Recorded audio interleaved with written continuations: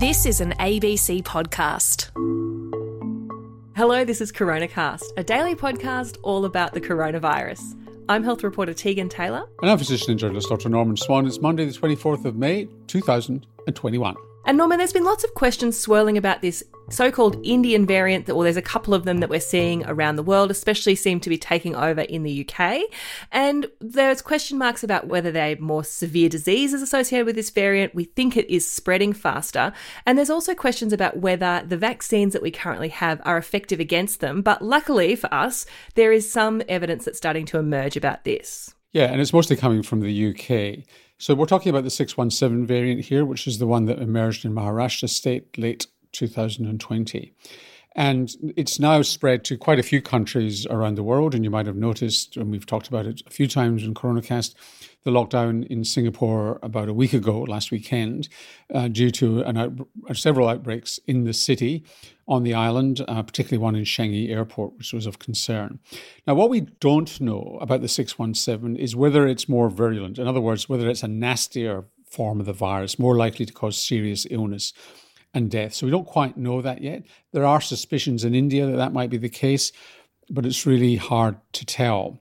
The British data have come out over the weekend on 617, and what this shows is that the 617 is spreading through England, and in certain parts of England, it's muscling out the 117, the so-called Kent variant that emerged last year.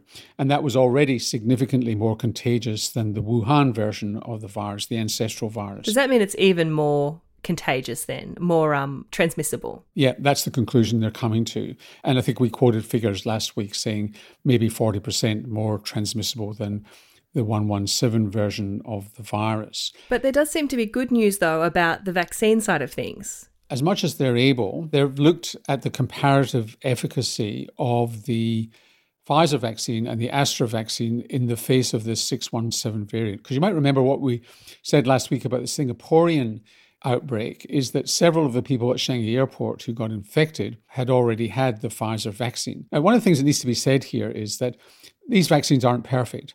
And as more and more of the population get immunized, more and more people who get infected with COVID-19 are actually going to have been immunized. Simply because there's just because of the numbers. Just because of the numbers, and there are breakthrough infections because 25, 30 or 40% of people are not necessarily covered. So a couple of things to do with the vaccines and the 617. One is that in the UK, they've shortened the time between doses. So it's 8 weeks between doses. Of Astra for the over 50s. And this is assuming that this 617 is going to be spreading very quickly, and they want to get 2 doses in. And the basis on which they want to get 2 doses in is the latest data from Public Health England. Now, we've been talking a lot in the past about how good the protection is after the first dose to previous variants of the virus. But in fact, the 617 variant, you get quite a dramatic reduction of efficacy to the first dose, but very little reduction in efficacy with the second dose.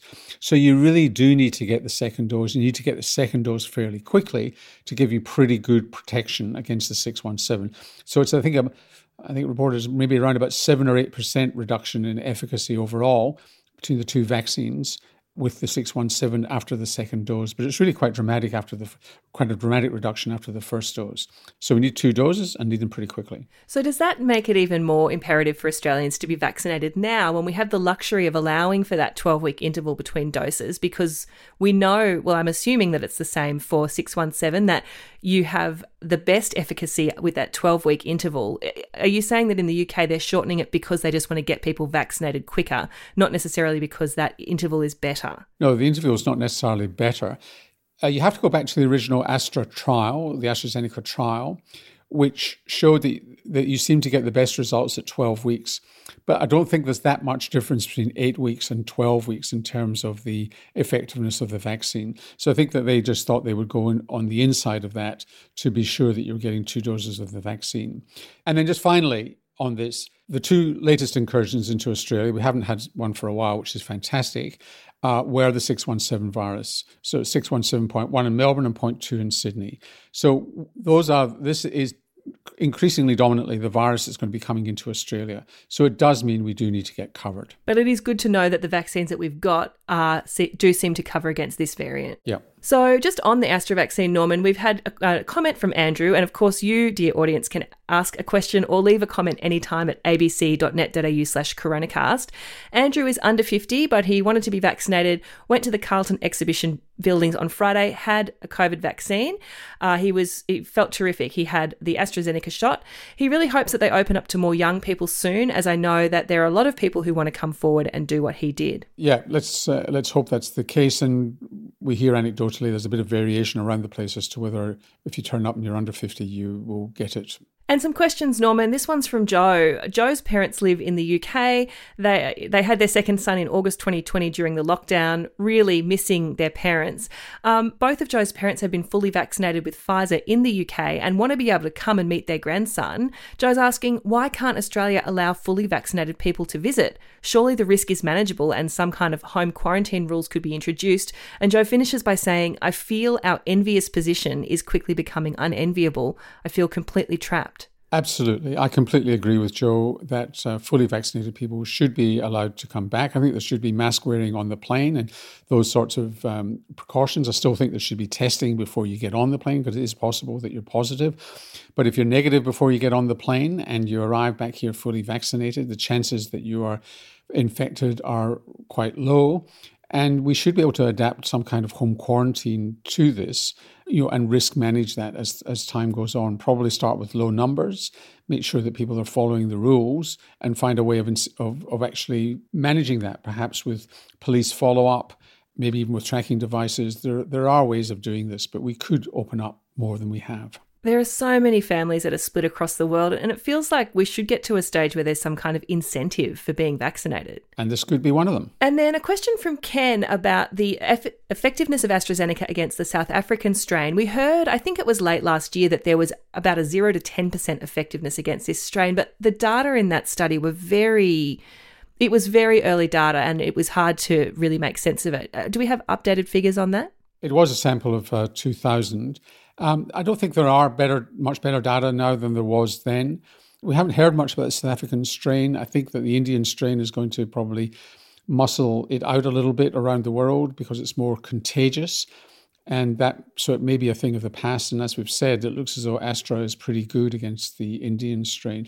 It's really moving so quickly that what was true last year is not necessarily true right now and may not be true at the end of the year. You say it's moving so quickly, you mean the Indian variant or just the pandemic in general? The fact that we've had such an outbreak in India with the spin-off of these variants of the 617, and those spreading around the world, they're just looking as though they're going to swamp the other variants that are around. And thankfully, this one, while it's a bit vaccine resistant, doesn't seem to be as vaccine resistant as the South African strain. It is so interesting. We were told early in the pandemic by virologists that coronaviruses don't actually mutate that much compared to other viruses like influenza. But of course, the scale of the pandemic has meant that we've seen these mutations come up because it's just had so many opportunities to multiply. Now that we've got vaccines coming in around the world, do you think we'll see a decline in the number of these new variants that are popping up? Only when low-income countries have been immunized and you've got fewer mutants being thrown off. That's the situation we've got to get to. As long as you've got significant numbers of cases in low-income countries, you've got the risk of variants. So until that happens, we're always at risk. Well, that's all we've got time for today, but we'll see you tomorrow. Yep, see you then.